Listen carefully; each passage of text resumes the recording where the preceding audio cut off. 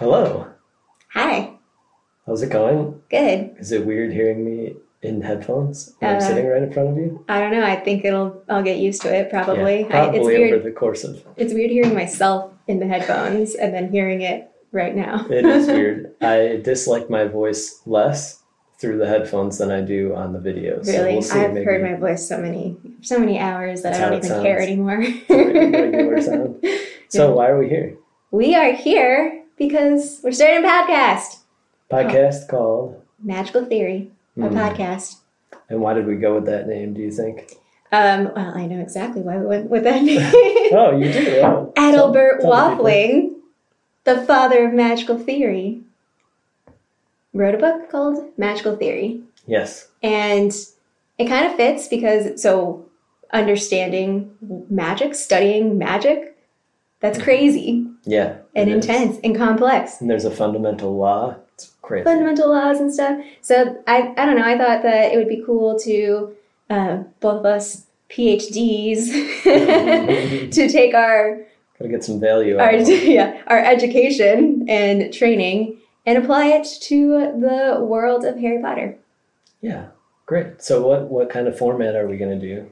So we are starting, this is also useful for, I know I'm just like, hello, y'all. This is useful for, in my own selfish way, for research for Wizards Unite. Yeah, for sure. We are starting with the Harry Potter series from book 1, rereading the entire series, going a chapter at a time. Mm-hmm. And each chapter we'll do our little weird analyses and talk about. When we get into the themes. later books, we actually don't have multiple copies of them. So we'll We're either gonna have to share, yeah. share or So my book looks find different some than your used book. ones. I have. Yeah, the book club edition. Oh, that's what mine is. Yeah. Yeah, that's why I could put all the sticky notes and everything in there. We have a lot of copies of the first book because I went through a phase that's not necessarily over of collecting these books. And the first book is the most collectible one, so I have several copies. This is just a used regular one, but I think it might have been mine. I'm not really sure. At one point, we should do a giveaway on the channel. We should. Yeah, we definitely should. And so what is our plan, do you think, for going through these? Are we varying it? How are we figuring out topics? I don't know.